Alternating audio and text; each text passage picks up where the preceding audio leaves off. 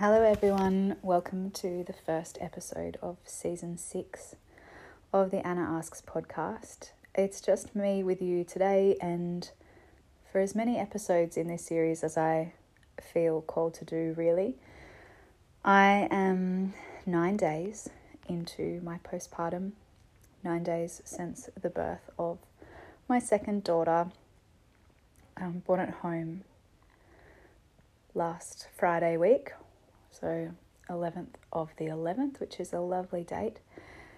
And I just thought I'd jump in here and take a leaf straight out of the Postpartum with Steph playbook and do a bit of a verbal diary entry on how my postpartum is playing out, partly as a bit of a debrief for me, partly so that all of you beautiful people who have been checking in on me can listen, because I don't have bandwidth to get back to you all with as much detail as I would like. And also partly so that you can hear how postpartum can play out in reference to the plan that I detailed in the final episode of season 5 about my own postpartum planning. Before I start, I will say that this could be pretty waffly. I don't have any notes written down of what I'm going to talk about. There could be some gaps, there could be lots of ums, and I hope you'll forgive me for that. I also really want to acknowledge and deeply honour that I am on Awabakal country here, living, birthing and mothering on a land that has been held and nurtured by the Aboriginal people here for tens of thousands of years, and how they have raised their families in connection with and as part of nature for all of that time. And I find that really deeply inspiring now mothering my newborn and my big girl on this land. So, 9 days. I'm not ready to share my birth story yet, but I'm going to start from the very outset of postpartum. So, postpartum starts as soon as birth is finished, and birth is finished not with the birth of the baby, but with the birth of the placenta. So, both baby and placenta were born at home on Friday 11th of the 11th. And the two midwives who were assisting me on that day left around 4 o'clock in the afternoon. By this time, I was pretty wrecked. I had great plans in place for how I would handle after pains, because I found them crippling first time around, and I had already taken, I think, some ibuprofen. I had various herbal tinctures and teas and things that were on the go for after pains already. I did try using a heat pack when I was feeding, but I found that felt a bit dicey because baby was also on me, and I didn't feel comfortable with the proximity to the heat and my awareness of that. By this time, I had had probably 3.5 hours sleep, and my husband had had maybe 2 hours sleep in the previous 36 hours. And I'd also had a 14-hour labour. So I really was quite exhausted. And the first thing I did when they left was to have some food and also to just have a cry. I just felt like I needed an emotional release, and I did. And after that, it was significantly better. We had received some messages from my parents, who were looking after my older daughter, saying that she was a bit worried and wanted to come up and see for herself that I was okay. And my husband and I had a bit of a back and forth about this, because we were concerned that she would arrive home and then not want to leave again, and that neither of us were feeling in a state to be able to care for her properly. So we spoke again with my parents and just said that was fine. She could come up for an hour or so long as she understood that she would be going back and sleeping the night at their house. And that was all fine. She understood that. They understood that. They prepped her really well for it. And she came up about 6 o'clock. So between 6 and 7, she had with us at home. And I lay on the couch pretty much the whole time. I think I might have sat up and read a book with her. I can't even remember. It's all blurry, even though it was so recent. I was pretty tired and having to breathe through some pretty strong after pain still. I also made sure that I didn't have to go to the toilet during her visit.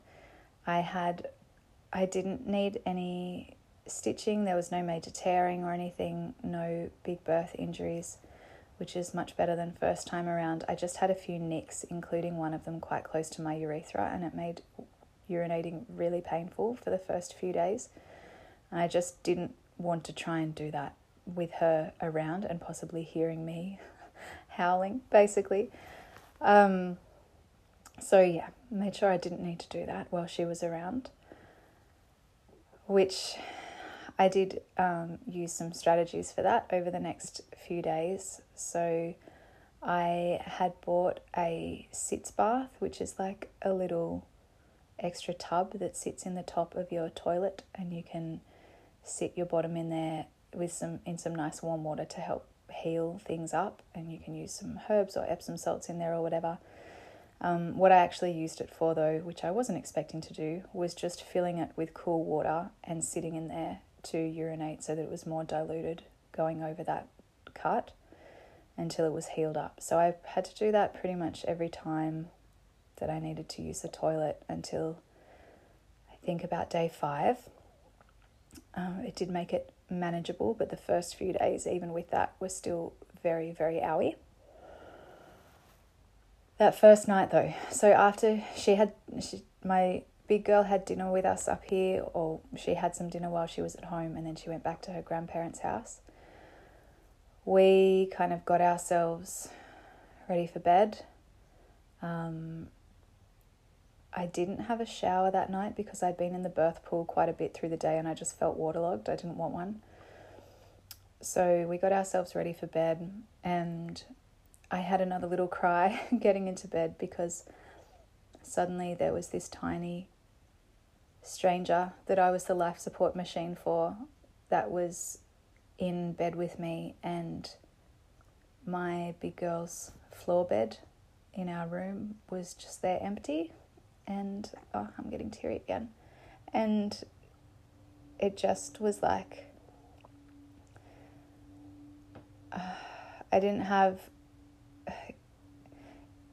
I still had a really strong love for my baby within a short time after she was born, but it's not the same as having that love plus 3.5 years of relationship it was just a different kind of depth of love. And I hadn't seen her all day since since kind of midnight the night before, and I just missed her. We managed to get a decent sleep, and big girl came back the next morning. We only had kind of the midwife visit. I'll include in the show notes here the names of a few people that I'm mentioning, but Helen Young, or Home Birth with Helen, has been my midwife through this pregnancy and birth and postpartum. So she came the next day. My parents had a few hours with us, and then we kind of did our own thing in the afternoon and evening. I did have a shower that day, and I'd been prepared to be quite incapacitated. We have a shower chair here, like a plastic shower chair that we keep in the garage for use when our friends and family members with reduced mobility come to stay. And I had it in the bathroom there, like ready for me to use, and I just didn't want to. It was annoying. So yeah, like straight away from day 2, I was kind of able to shower standing up and usually make it to the toilet in time, and all things that were just completely out of the question first time around. So that was brilliant. I was able to walk outside in our yard a little bit, and yeah, just be overwhelmed by the beauty of the world and touch the softness of baby's skin and all of these things, and it was lovely. I was also able to get up and down from the floor quite easily, like my body wasn't nearly as sore as first time, like I said, so that meant that I was able to do sort of colouring and puzzles on the floor and stuff with my big girl and not have her feel ignored, basically. And then on the Sunday, we had a few more visitors come, and in hindsight, it ended up being too much. I just didn't notice on the day itself, really. So that was the day our meal train kicked off, which was brilliant. And a lovely friend came in the morning with a whole ton of food and a green juice from a cafe for me and boxes of tea, and it was just incredible. And so we had some time with her in the morning, and then my sister and brother-in-law came, and then my best friend and her husband came, and then the midwife came, and during this time, by kind of Sunday afternoon, my milk had come in as well, so I was quite engorged and also hadn't had any sleep had any naps through the day. So I was pretty busted. And Sunday night, I just felt like our latch for breastfeeding wasn't quite right. So it had been fine through sort of colostrum feeds, but now with the engorgement, it just wasn't feeling right. And like I have extra training in breastfeeding support. I've fed my first for nearly 3 years.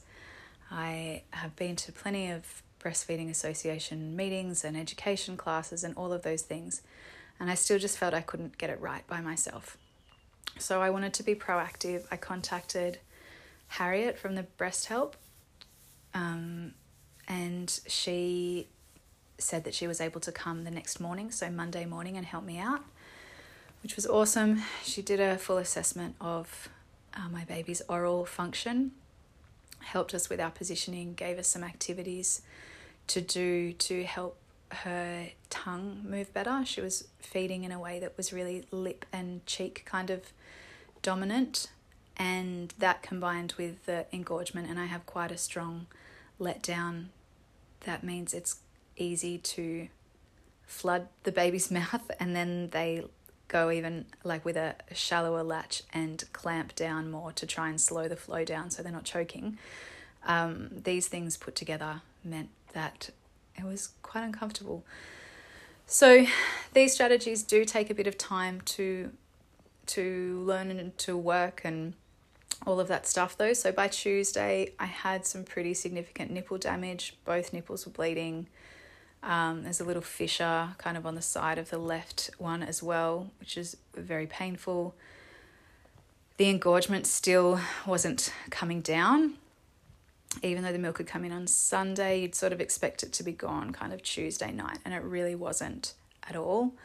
And I was sort of about ready to drop off to sleep with baby late that night, 11 o'clock or something. And I started getting chills. I was like, oh no, I think this is mastitis. So just feed the baby on the side that I was worried about that was really lumpy, the left side.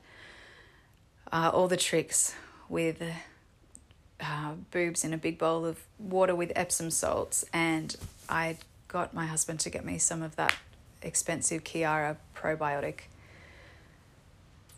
on the Tuesday as well, because I thought, oh, this could get dicey here, and taking ibuprofen and all these things combining, and Wednesday basically being a complete rest day. That was my daughter's first day back at kindy as well. and I just had a full pajama day. And yeah, eventually sort of by Thursday morning it had passed, but that 36 to 48 hours I felt atrocious, and also feeding on bleeding nipples, which really sucked. Yeah, it's not good when you have to say, oh, if you're changing her nappy and you see any blood in there, just like she's not bleeding out, it's just from my nipples. Like, that sucks. Which also meant that it was taking sort of 5 or 6 goes to latch on, to get our latch on properly for each feed, which meant that for anybody else to get sleep, they had to be in a different room to us. So my husband and daughter have been sleeping in her bedroom, which we set it up with the view that he'd probably be co-sleeping with her. So it's got a double bed in there. And that's what's happened most nights. She's only chosen to sleep in our room on her floor bed once or maybe twice so far. But she gets to choose, and then, if the baby's too noisy, they can go to the other room. So it's up to her where she sleeps, because I really didn't want to have her feel like she was replaced in my room and my bed, which is probably a good time to talk about sleep. We had the co-sleeper bassinet set up, and it was sort of clipped to the side of the bed for a couple of days before she was born, so that my big girl could get used to seeing it there and understanding what would happen and play games with it, putting her doll and her monkey and things in there. And lo and behold, night 1, baby's asleep, put her in the co-sleeper. She wakes up within 30 seconds, takes 10 to 15 minutes to settle her again. I bring her into bed with me and she sleeps really well. So that's as much effort as the bassinet is getting. It's already been unclipped after being storage for a few days and moved to another room. We're just co-sleeping from day 1, and that's just how it is. And it's obviously working, because in the last 24 hours, I managed to get probably 10 hours sleep put together across 4 different sleep periods. So yeah, you just do what works. Okay, so that's feeding, sleeping. She seems to be a really more cruisy baby compared to my first, who was a very sparkly. You would have the thought of, I need to get up and go to the toilet, and before you'd even twitched a muscle, she'd be awake, and clinging to you. Or you'd try and put her in a little bouncer next to the toilet, and before she'd even touch the bouncer, she'd be screaming. And this time I can just put her in and she stays there, and it's amazing. All right, I am back after a slight interruption. I now have a feeding baby on me, so you might get some background noise. I think I was talking about how I can actually put this baby down for a few seconds, which is weird. She's still young enough that she's happy to go to other people, and although I haven't been passing her around too much. And the other great difference is that when she falls asleep feeding, I can actually detach her without her waking up, which was certainly not the case with my older daughter. So yeah, I'm going to backtrack a bit though, back to the first day after the birth. So on the Saturday, Anna from the Oxytocin Collective came and collected my placenta and umbilical cord. And actually, maybe we should go back to the day before that. So I had wanted to burn the umbilical cord rather than cutting it with scissors. And part of that was about just a really slow transition and kind of ceremonial separation between the baby and the organ that we had grown together to fuel her. And so we set up the cord burning and sort of started doing that, and within a few minutes my husband and I just looked at each other and we were like, no, I can't do this. We were just both busted and not in a state to be having a candle flame, even as protected as she was, anywhere near a baby. And so our midwife had already tied a hemp cord tie very close to the navel, and so I got some fabric scissors and that were really sharp, disinfected them with boiling water, sterilized them, and then we cut the cord just a bit closer to her body than where we'd been trying to burn it. It was a very long cord, and on the Saturday, Anna from the Oxytocin Collective came to collect the placenta and cord and take that to be encapsulated. And it was really cool when she arrived. The placenta had been in a lidded container in our fridge, and my daughter wanted to see. And so Anna opened it up and showed her the cord and how that was attached to the baby's belly button, and how it's attached to the placenta, and talked about how that was the way that the baby was getting food from mum's body into the baby's body to grow it. And yeah, just gave all the attention to the big girl, which was beautiful.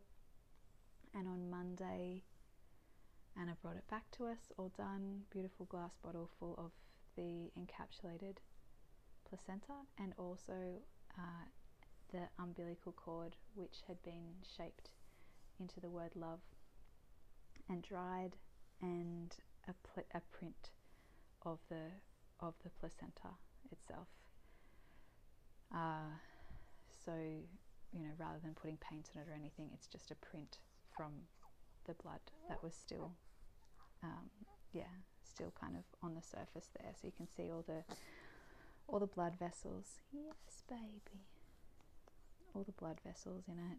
And yeah, that was really cool when it came back, because I'd had the same thing done for the first child, and so we were able to go and collect that placenta print and look at the two umbilical cords and see how they were different, but the same kind of thing had happened, and explain that I was doing the same thing for this baby's placenta as I had done with hers, and that it would be nourishing my body to help me be strong again after the baby.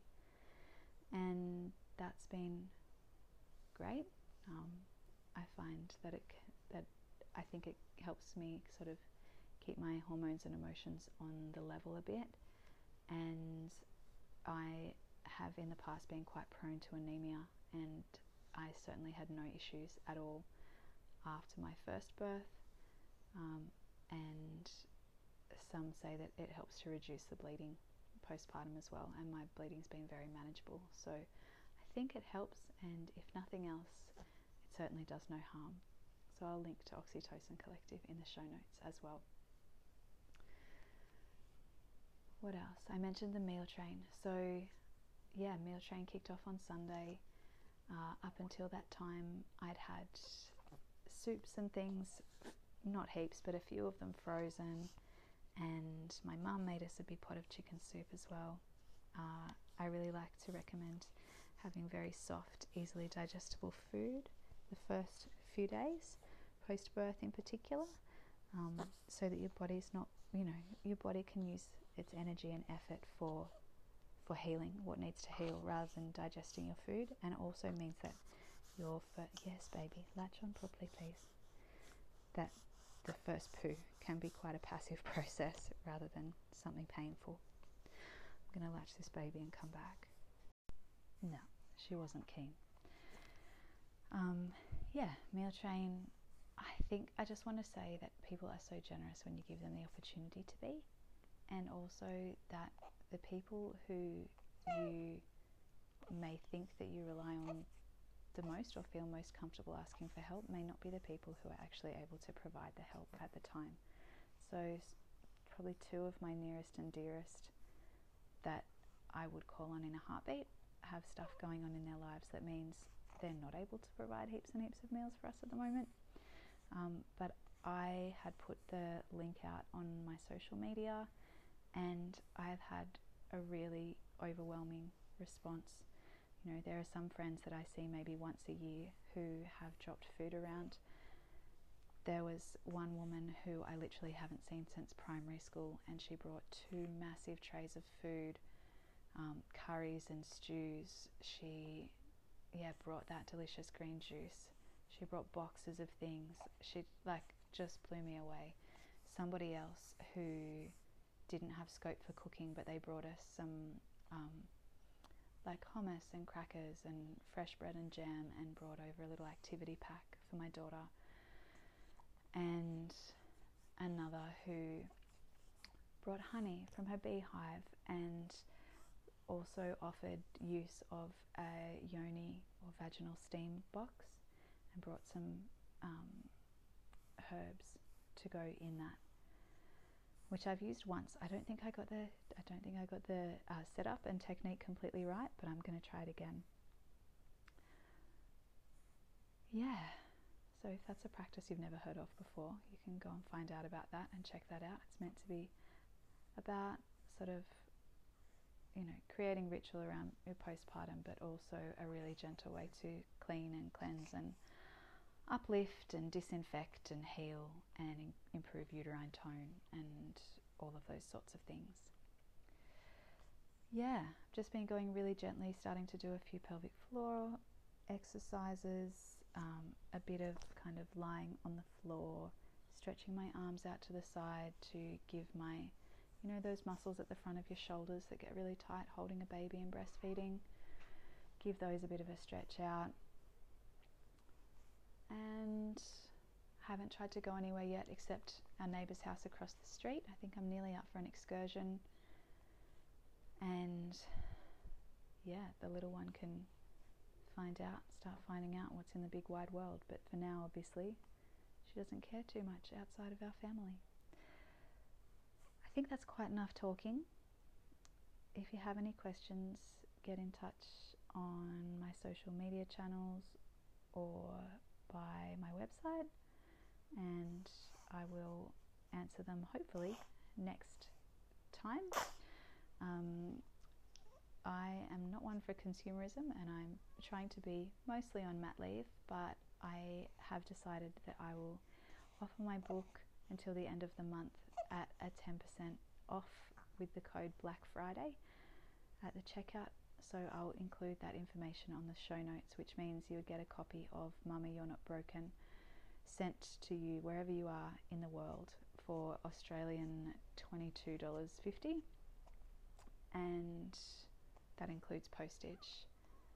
So if you want to contribute to my postpartum fund or meal train, anything like that, I'll include those links in the show notes too, because I am normalizing asking for and accepting help with gratitude. No obligation, of course. I certainly don't want anybody to feel like it's an obligation. Do we, baby? No. All right. See you soon.